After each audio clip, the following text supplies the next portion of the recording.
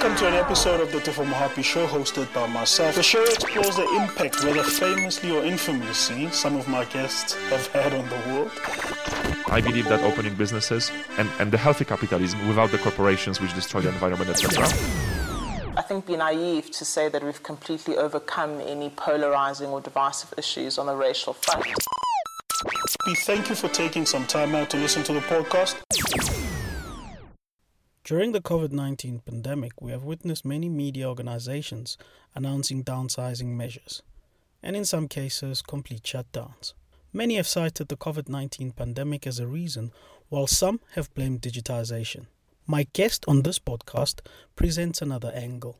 The problem is it's a human behavior. And how do we change human behavior is hectic. And we programmed to do the easy stuff rather than do the hard stuff. That's Oresti Patricios, CEO of Onico Group, a South African company that has established itself as one of the leaders when it comes to media monitoring, as well as research for reputation, media, advertising, and brand. What Oresti means by that is that what the media is experiencing is also a human behavior problem. That is, part of the problem with journalism today is also that some organizations have not been applying their minds on how they can publish better quality journalism that is also profitable. So as a result, they default to what is easy to do. You can never solve it all. I think what we need to do is solve some bits and edge forward and start solving others. In this episode of the podcast, we extensively discuss other problems facing the media, such as fake news, programmatic advertising, dropping revenues, and more. We also talk about life and mortality. Before we get into the conversation I had with Oresti, I want to tell you a little bit about Truehost, which is the sponsor of this episode of the Tefo Mohapi Show. Truehost offers domain names, web hosting, free website builders, and email solutions. As a listener of my podcast, you get a discount when purchasing anything at Truehost. Visit truehost.africa/iAfrican. Remember, that's iAfrican with a K. Select the products you want and apply the discount code iAfrican. Don't forget again, that's iAfrikan. I trust you'll enjoy the conversation I had with Oresti. It's been a long time since I chatted to you, Oresti. How are you keeping? Good. Yeah, it has been a while, eh? But I see you doing some amazing stuff, eh? So well done. Thank you. And it's interesting, and it's actually good I'm chatting to you because last year, towards the end of last year, I turned 40. And I've been reading up and talking to my dad and talking to older people about growing older. And one thought that sort of crossed my mind, well, not once, several times, and that's probably the first question I'm going to ask you, is sort of the reality of my mortality is becoming like a little bit more real. Because I thought about it, I'm like, I'm 40, I'm not getting any younger from here. I've probably got another 20 to 40 years to live. How do you deal with it? You've seen more years than me. Or has it ever crossed your mind? So I don't know if you know, but in 2006, I was diagnosed with cancer. And that was the first time that my mortality actually crossed my mind. And you kind of really reprioritize your life dramatically when you're kind of facing death in the face at the end of the day. And really, there's nothing you can do. The reality is we're all going to die. Whether we like it or not, we're all going one way. The question is, what is the legacy you're going to leave behind when you do? We're all human beings. So there's going to be some negative stuff. There's going to be some positive stuff. But hopefully when you balance it out, hopefully slightly more positive than there is negatives. So it's really about that. What can we do? How do we deal with certain issues, differences in society, also about your friends and your family. And those are the critical things that you start asking yourself. There's the other side, is that I've been very privileged and lucky, should I say, that my family lives till the ripe old age of 100, 107, etc. Wow. Yeah. My dad is now 92, and he's been working right up until 92. You know, he's active, he gets around. So, and he's a young 92, and that's impressive. And when you ask my grandmother or my grandfather or even my dad, is what is it? And it's that zest for life, but also none of them wanted to retire. They felt that if they do retire, their minds are just going to go down and crash. So that was the interesting thing. I think that's an important part you mentioned in terms of keeping the mind active, because that's one thing I heard from my dad. He's like, you have to keep your mind active, because the sooner the mind stops being active, That's when deterioration comes in. You die first in the mind than dying in the body. But I like that you mentioned something about legacy, and we've been following your work for some years and in the media industry, and you leaving quite a good legacy in terms of monitoring the media and just the media industry in general. One thing that's been frustrating and interesting in the media, both in South Africa and globally, is this issue of fake news. And it looks like it's set to taint the legacy of many media companies and many people. And it's sort of become more prominent in the past decade, thanks to social media. In trying to curb it, many companies, many organizations have said that we can come up with fact-checking, which doesn't seem to be working, and all sorts of other methods. But can you give us like a short, brief history in terms of the media and fake news and how you see it playing out? So fake news hasn't been created by social media in reality, because fake news was always there, whether it was word of mouth. And remember, is how do we take fake news is a perception. Because when my ancestors were sitting on an island in Greece and there was no actual physical documentation and they used to tell a story, my grandmother from the one side of the family may tell a story in one particular way about what's happened with the family, and the other grandmother on the other side might say a completely different story. So perceptions play a huge role. I do think it's been exacerbated. I think the Trump administration has actually exacerbated this 100-fold. Social media has. And I don't know if we can do much about it. I am a vice president of an international association called FIBEB. It's a media monitoring association, a global media monitoring association. And what we're trying to do is we're trying to partner with global organizations, fact-checking organizations, to try and see how do we manage this process at the end of the day. But because we're global, let's see how we can actually try and do this. We haven't come to a solution at this stage. But the conversation at our last board meeting was really, let's see if we can partner with some of these fact-checking organizations and see how do we take it forward. The other interesting part of research that we found is when we did the social media landscape report, we perceived that on Twitter that the majority would be negative content. And actually 61% of the content on Twitter was positive, which I found kind of quite surprising because you think it's more negative than positive. So it was an interesting take, I must tell you. But I think from our perspective, it's also when you see something, let's see where it's coming from. Is it in the mainstream media? Not that I'm saying the mainstream media doesn't have fake news. It definitely does. Let's look at the different perceptions and see what's happening. Let's look at the slightly right-wing media. What are they saying? Slightly left-wing media. What are they saying? Something in the middle, and try and join up all those conversations and kind of see what is the truth and what's not. There's no ways that we've got a solution to it. There's no ways. Yeah, I mean, you mentioned fact-checking as a solution. I have a little bit of a problem. So part of what we do is we research, and we've been looking at fake news and what's working, what's not working, and how fake news spreads. And what you find with fact-checking is that, I'll give you a South African example, a very topical issue. Farm murders are happening in South Africa, but they're not happening at the scale that some people are reporting. So that part is a fact. Farm murders are happening. Now, somebody in social media will say there's a genocide, for example. Yeah. And it starts as a tweet or something very small. And then a fact checker, because that person is quite prominent and it hasn't trended yet, and we've looked back, they will go as a fact-checking service, look at that tweet, and then write an article. And you know about the internet better than I do. I mean, you've got search engine optimization and all that. So they link back to that tweet as part, which is good, which is part of fact-checking. They say, no, we fact-checked this. Now, what they've unfortunately done is given that lie or that false statement or that fake news a bigger audience. Now, people who sort of lean towards this person's type of thinking, whether it be right-wing or left-wing, now go, oh, I never thought about that. Maybe there is a genocide of farm murder. Now they amplify that part and sort of disavow the fact-checking. And then the cycle continues and it continues and it continues. So I agree with you. It's a very tricky situation to deal with because on one hand, you want to correct it, but by doing that, you spread the word. Yeah. Hasn't it happened also with the coronavirus? I mean, what is the truth? I actually don't know what the truth is any longer. You get prominent researchers saying A, another prominent researcher saying B, and another. Yeah. So we are so confused. It's become a problem. And why I say social media sort of pushed it is because it just gives it a bigger audience and sort of amplifies it and spreads it further, etc.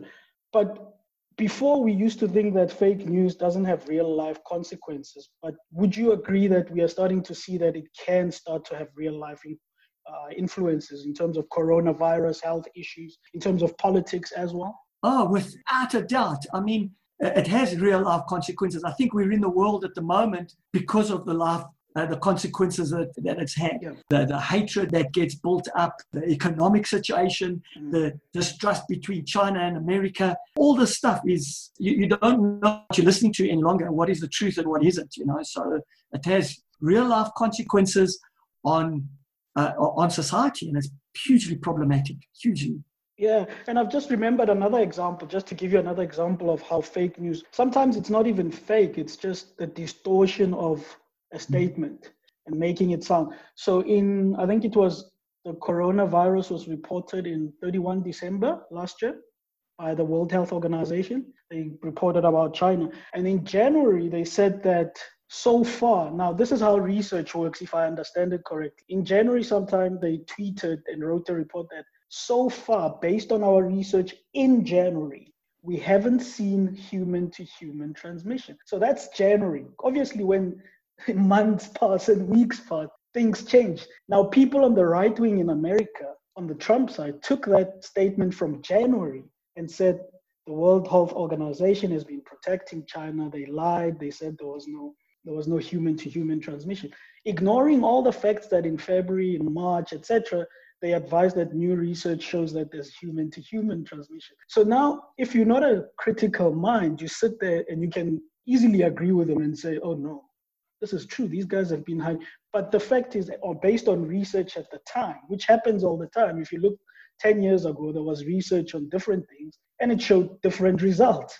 You can't judge the past based on present standards. So it's tricky, and I really wish you good luck in trying to solve this. Yeah. Society and human beings, we've really changed. I mean, I go running often, okay? And I'll say, it's just my personality, I'll say hi to everybody. And I find people used to say hi back. I'm finding that so many people at the moment just kind of, I'll say hi and they kind of close up. They think, well, who's this alien at the moment, So we've all kind of closed up so much. It's ridiculous. It's not the way the world should be. No, it shouldn't be like that. Now, it's also affected media, and how have you seen, or what's the role of journalists in terms of reporting on stories nowadays? Because it's becoming, as fake news is growing, more and more publications and journalists are being caught with stories that they didn't really verify, or finding themselves quoting people saying false things. So what's the role of journalists and media in trying to sort of tell the real stories? So I have to go back, because whether we like it or not, the world revolves around money. And the problem is that real journalism costs a lot of money. It does. And we as consumers are not prepared to pay to get this content, because we're used to getting content free of charge. And even when there's a paywall, we mumble and grumble and swear and try and work a way around it. And then we don't pay for it and then complain that journalism has collapsed. And I think that's crossed so much. It's not only in journalism. We kind of want to buy a $1 T-shirt, and then we wonder why there's sweatshops in India and China. Yeah. But we don't worry about going into a shop and buy a $1 T-shirt. We think we've kind of got a good deal. So we're all selfish and greedy, and instead of being selfless around what we're doing. Yeah. And we can't change human behavior. I'm not saying we can change it, but that's what happens. So we're not paying for content any longer. We want it free of charge. We succumb to giving all our data and our behavioral data and our every data away free of charge so that we can get content free, and then we complain that there's fake news. Well, that's what happens. You can't do old style journalism and go and talk to 100 people when the news cycle comes in at a flash and leaves at a flash. So you want to get the story as quickly as possible on your news site, but you also don't want to pay for it. So there's this conundrum that we have that I'm not sure how we're going to. So what happens is that as the media outlets, they're now reliant on donations. And you and I can donate, and then that's cool, but then you have a big organization donating I don't know, choose one. Let's thumbsuck one. Bill Gates Foundation. Yes. Say, okay, we're going to donate to X publications because we've got a lot of money.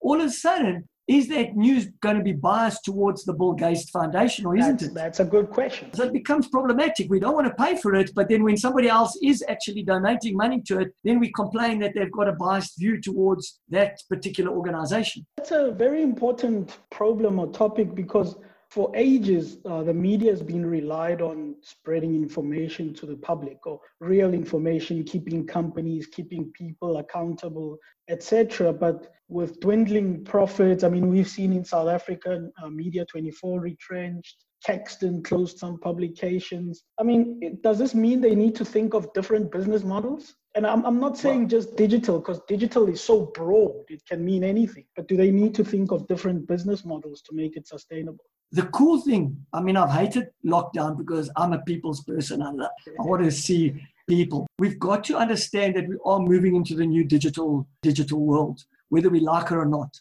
I think there will still be some, and a very small percentage of publications that will survive.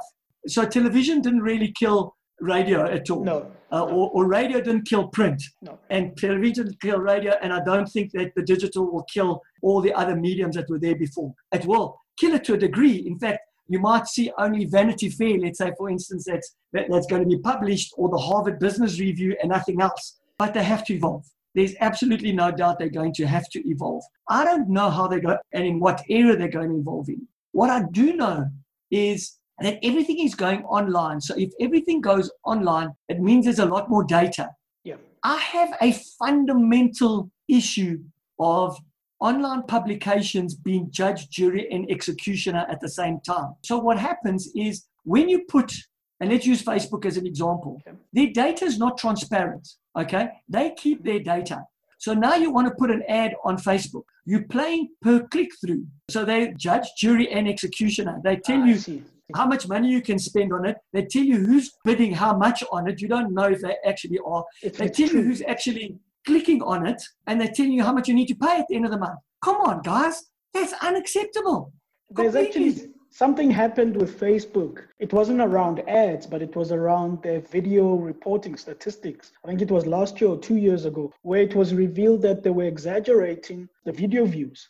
For you as a publisher, as a person, they were showing like 10, in some cases 20 times of the views on the statistics dashboard instead of the actual views. And that was a big issue because, as you said, and I never thought of it like that, they are literally the agency, they place the ads and they determine the amount of money, and that's not right. No, it's absolutely not right. And it's happening across the board. You know, you don't really know the numbers of podcasts. They give you the number. You know how many? You don't really know. No.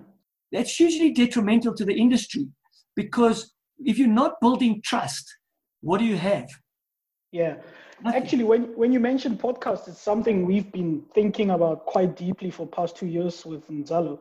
What we've ended doing with our podcasts, like this show that people are listening to, we've started hosting our own RSS feed. So that way, whenever somebody listens to the podcast on Apple, on SoundCloud, whatever they're listening to it on, whatever app they're using, we feed that platform our RSS feed, and then we can see on our side with some level of detail where they're accessing from, how long they're listening to, etc. Yeah. Because if you rely on the platforms, you don't really get much statistics back. Yeah. You don't know how they measure those statistics. And I guess it's the same with the ad business, right?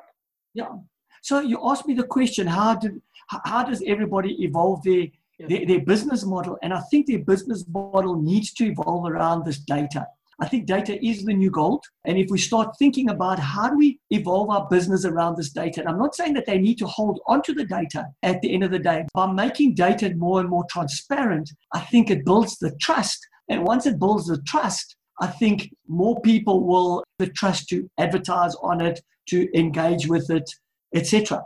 So there was a fantastic presentation that was done. I'm trying to think. It was about 2 years ago. I can't remember if it was a PAMRO conference or if it was a FIBEB conference. But it was one of those two conferences that there were some statistics in Spain that there was a central body that was actually looking at supplying data to the industry. the guys weren't happy. Exactly what was happening was SARF in South Africa at the time. The guys weren't happy with, and rightly so, the methodologies weren't kind of working. So they brought it back in-house. And the media owners, and I'm almost sure it was radio, the media owners were actually in control of this data. The numbers started looking up. So the advertising then went up. All of a sudden, people started distrusting the numbers, and slowly, the ad spend started slipping. And the guys were, I thought, what? And then it kind of plateaued, but it was kind of low. They then took it out and they independently started verifying it. The numbers crashed. It crashed for like 2-3 months and then shot up through the roof because the trust started coming back. Now, I like that you mentioned data as part of the business model. Now, with traditional media, and here I'm talking about print, radio, and television, as we know them, like analog, if I can put it that way. No. The big issue I've always had with them is that I don't trust their numbers because I come from a digital world. I know that when a visitor visits our website, I can drill down to the IP address level and show you that this is the guy who visited and read this article. Now, can you explain to us, as somebody in the media monitoring world, how audience numbers are reported around radio, around print? I think print use something called circulation, and around television, because they don't have digital like we do. I can tell you exactly how many people visit our site or listen to our podcast. Yeah. So what happens is it's done via research. So what happens on television, and specifically DSTV, it's a little bit easier because they've got the set-top boxes and it's a lot easier to get those numbers. But ultimately what they do is they look at the census. They know there's so many people in South Africa. These are the different segments, let's call it. They create an establishment survey and then they create samples out of that. So they sample it and they go out and they say, okay, these 3,000 people represent the 60 million people in South Africa, and in basic terms, that's what's happened. Yeah.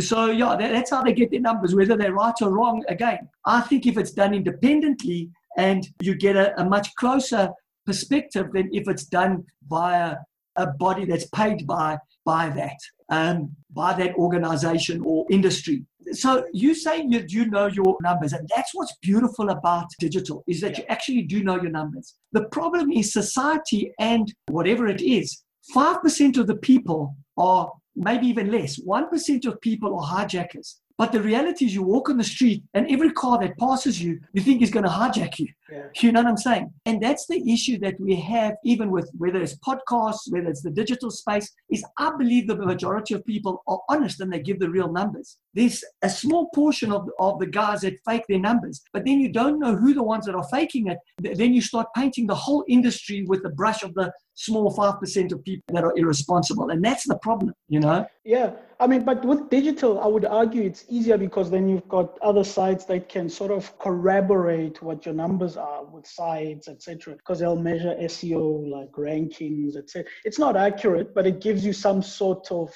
comfort or idea how it goes. And I ask this because, again, we've seen media retrenching recently, but for years they've been reporting numbers, circulation numbers that seem impressive. But if all of a sudden they're retrenching, it makes you question the circulation numbers. Yeah, but therefore, you're right. I can argue those numbers in terms of, even from a digital perspective, if there's click farms that you've employed. I accept.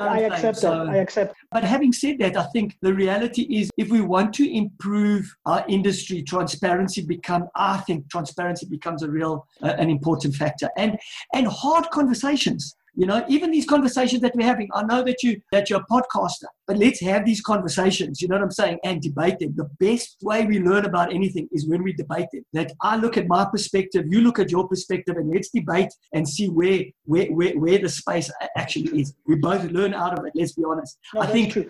Going into, I mean, as you know, I mentor a lot of young kids, and I try and concentrate on the guys being under 30, maybe under 35. We too stubborn.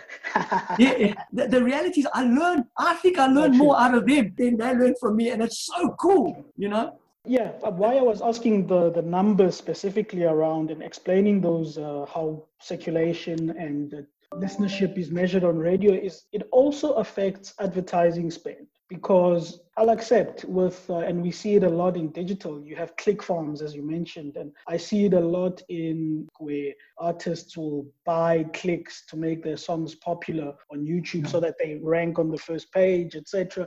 And that happens a lot with other media as well. But the reality is these numbers, especially circulation for and distribution for print and radio, etc., affect advertising spend. And I'd like to get your thoughts and maybe share some of the trends you've seen. Are you seeing advertising spend slowly move away from print and old media towards digital, or it's still like old media still? So, no, it's a big question, actually. So stuff has moved to digital. There's absolutely no doubt about it that it's moved to digital. But again, digital, what is digital? Yeah. Do we consider social media as digital or don't we? And then even in social media, do we consider Twitter, Facebook, Instagram, TikTok? They're all different mediums, okay?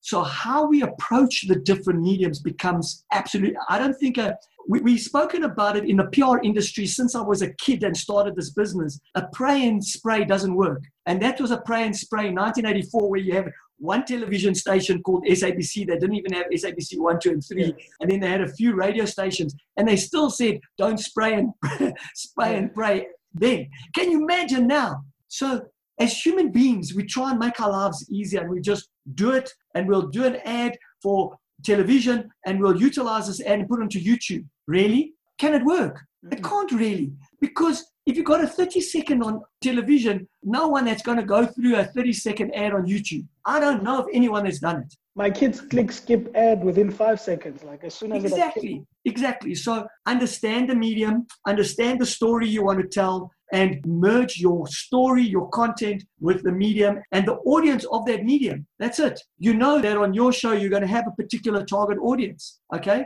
Concentrate and do something for that. That's what's critical. Now, within digital itself, as broad as it is, now there's another issue of programmatic advertising. I hope I used the right phrase. Yep.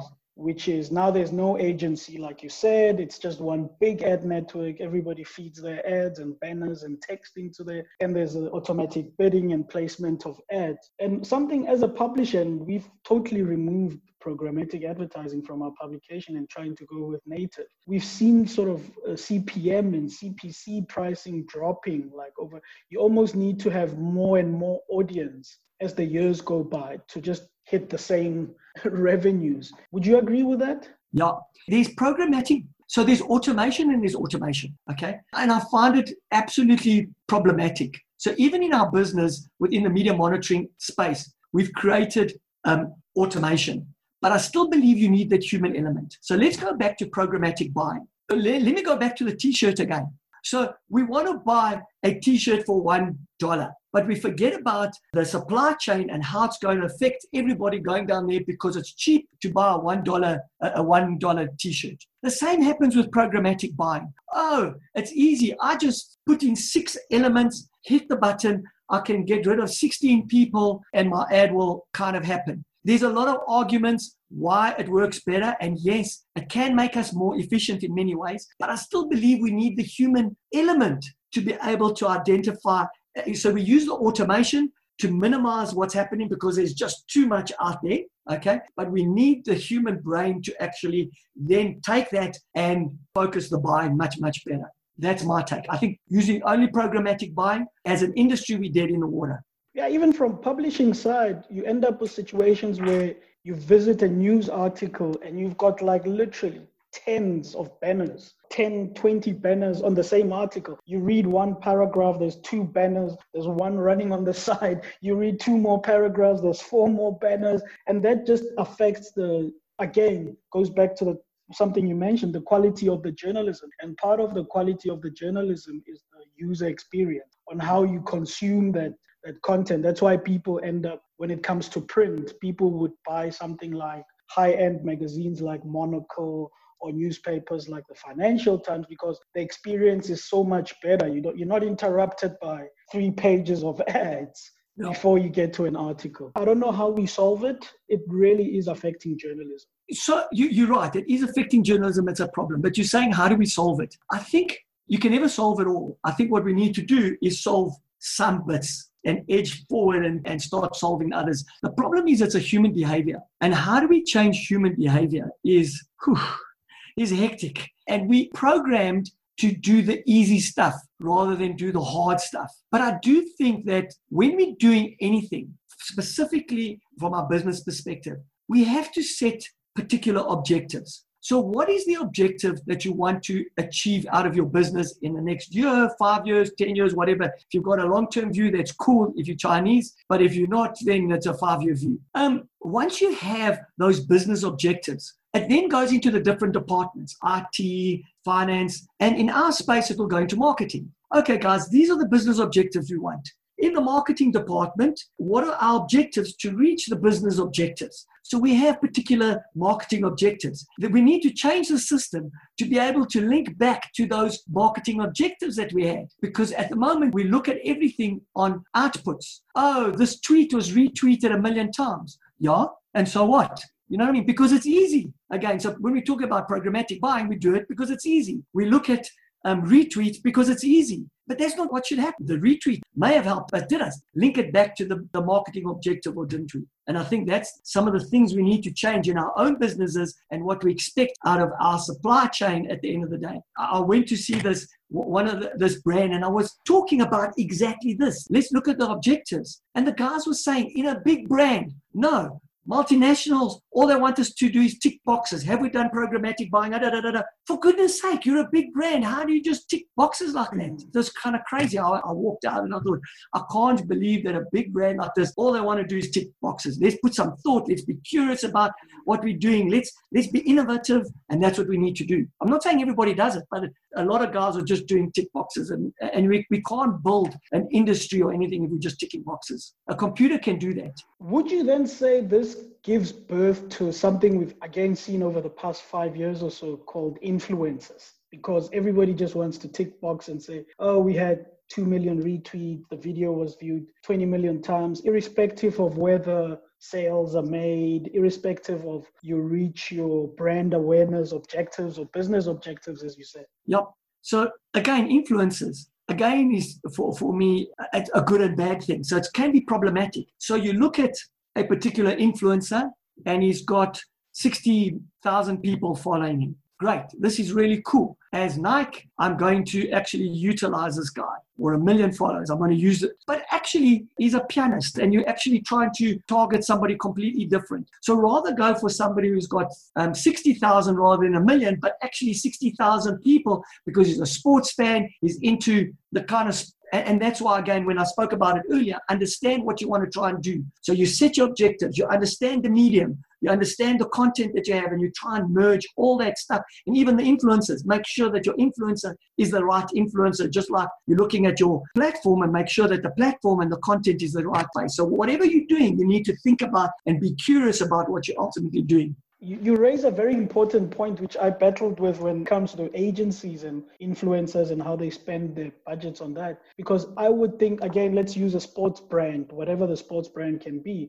I would think if you're a sports brand selling soccer shoes and soccer apparel, etc., you're better off going to coaches that coach small teams and having them as influencers because their word is trusted amongst their very small community. It's a very small community, but their word, if they say to the parents of a young kid, you know what, he'd be better off wearing Nike than Puma, chances are the parents are going to buy Nike and not Puma, rather than getting someone with 1 million followers on Twitter who has a passing interest in football, for argument's sake, and just poses with the clothes, if I can put it that way. You're not going to do much conversion and brand loyalty there than with that coach who coaches in a month about 100 kids.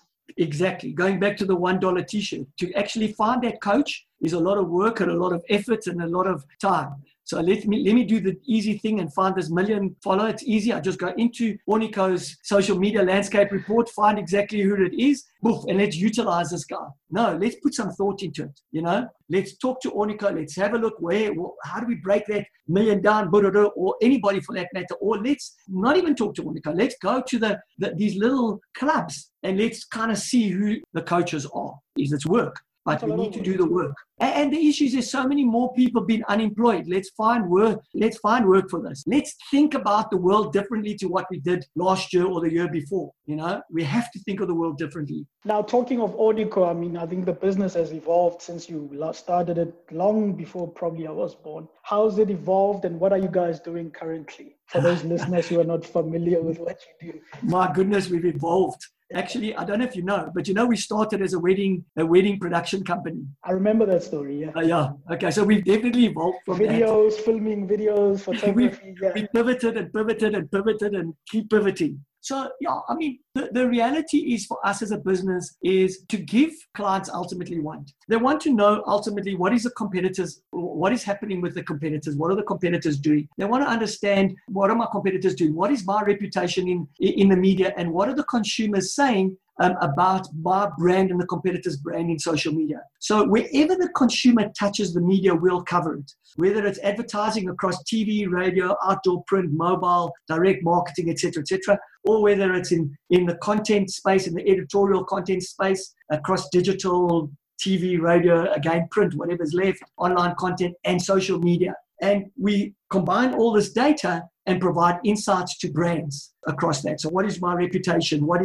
are my competitors doing? And we create gap analysis. But I think the important thing is, again, all of that is irrelevant. What do you want to achieve? The critical thing is, what does the brand want to achieve at the end of the day? And then we can fit in the analysis onto what the brand wants to achieve across that. And let's measure it across the periods. So you provide them with data to be able to see all that. We provide them with more than data. We actually provide them with insights. So we take the data because brands don't have the time to kind of go through this mass of data. And so we've got systems, we've got algorithms, we've got human beings that actually do that. And these analysts are actually super bright people that take this stuff and analyze it and provide insights at the end of the day. Interesting. So you can tell brand that during last week you had negative reaction on social media, for instance. No, we can do that. That's simple because algorithms kind of do that. Okay, yes, I'm not saying that they're perfect and they're not. We can put human intervention in between and judge that. But I think it's much, much more than that because computers can do a lot of stuff. So algorithms can do a lot of stuff. So that's cool. The computers can tell you this is how many times this thing flighted. I can tell you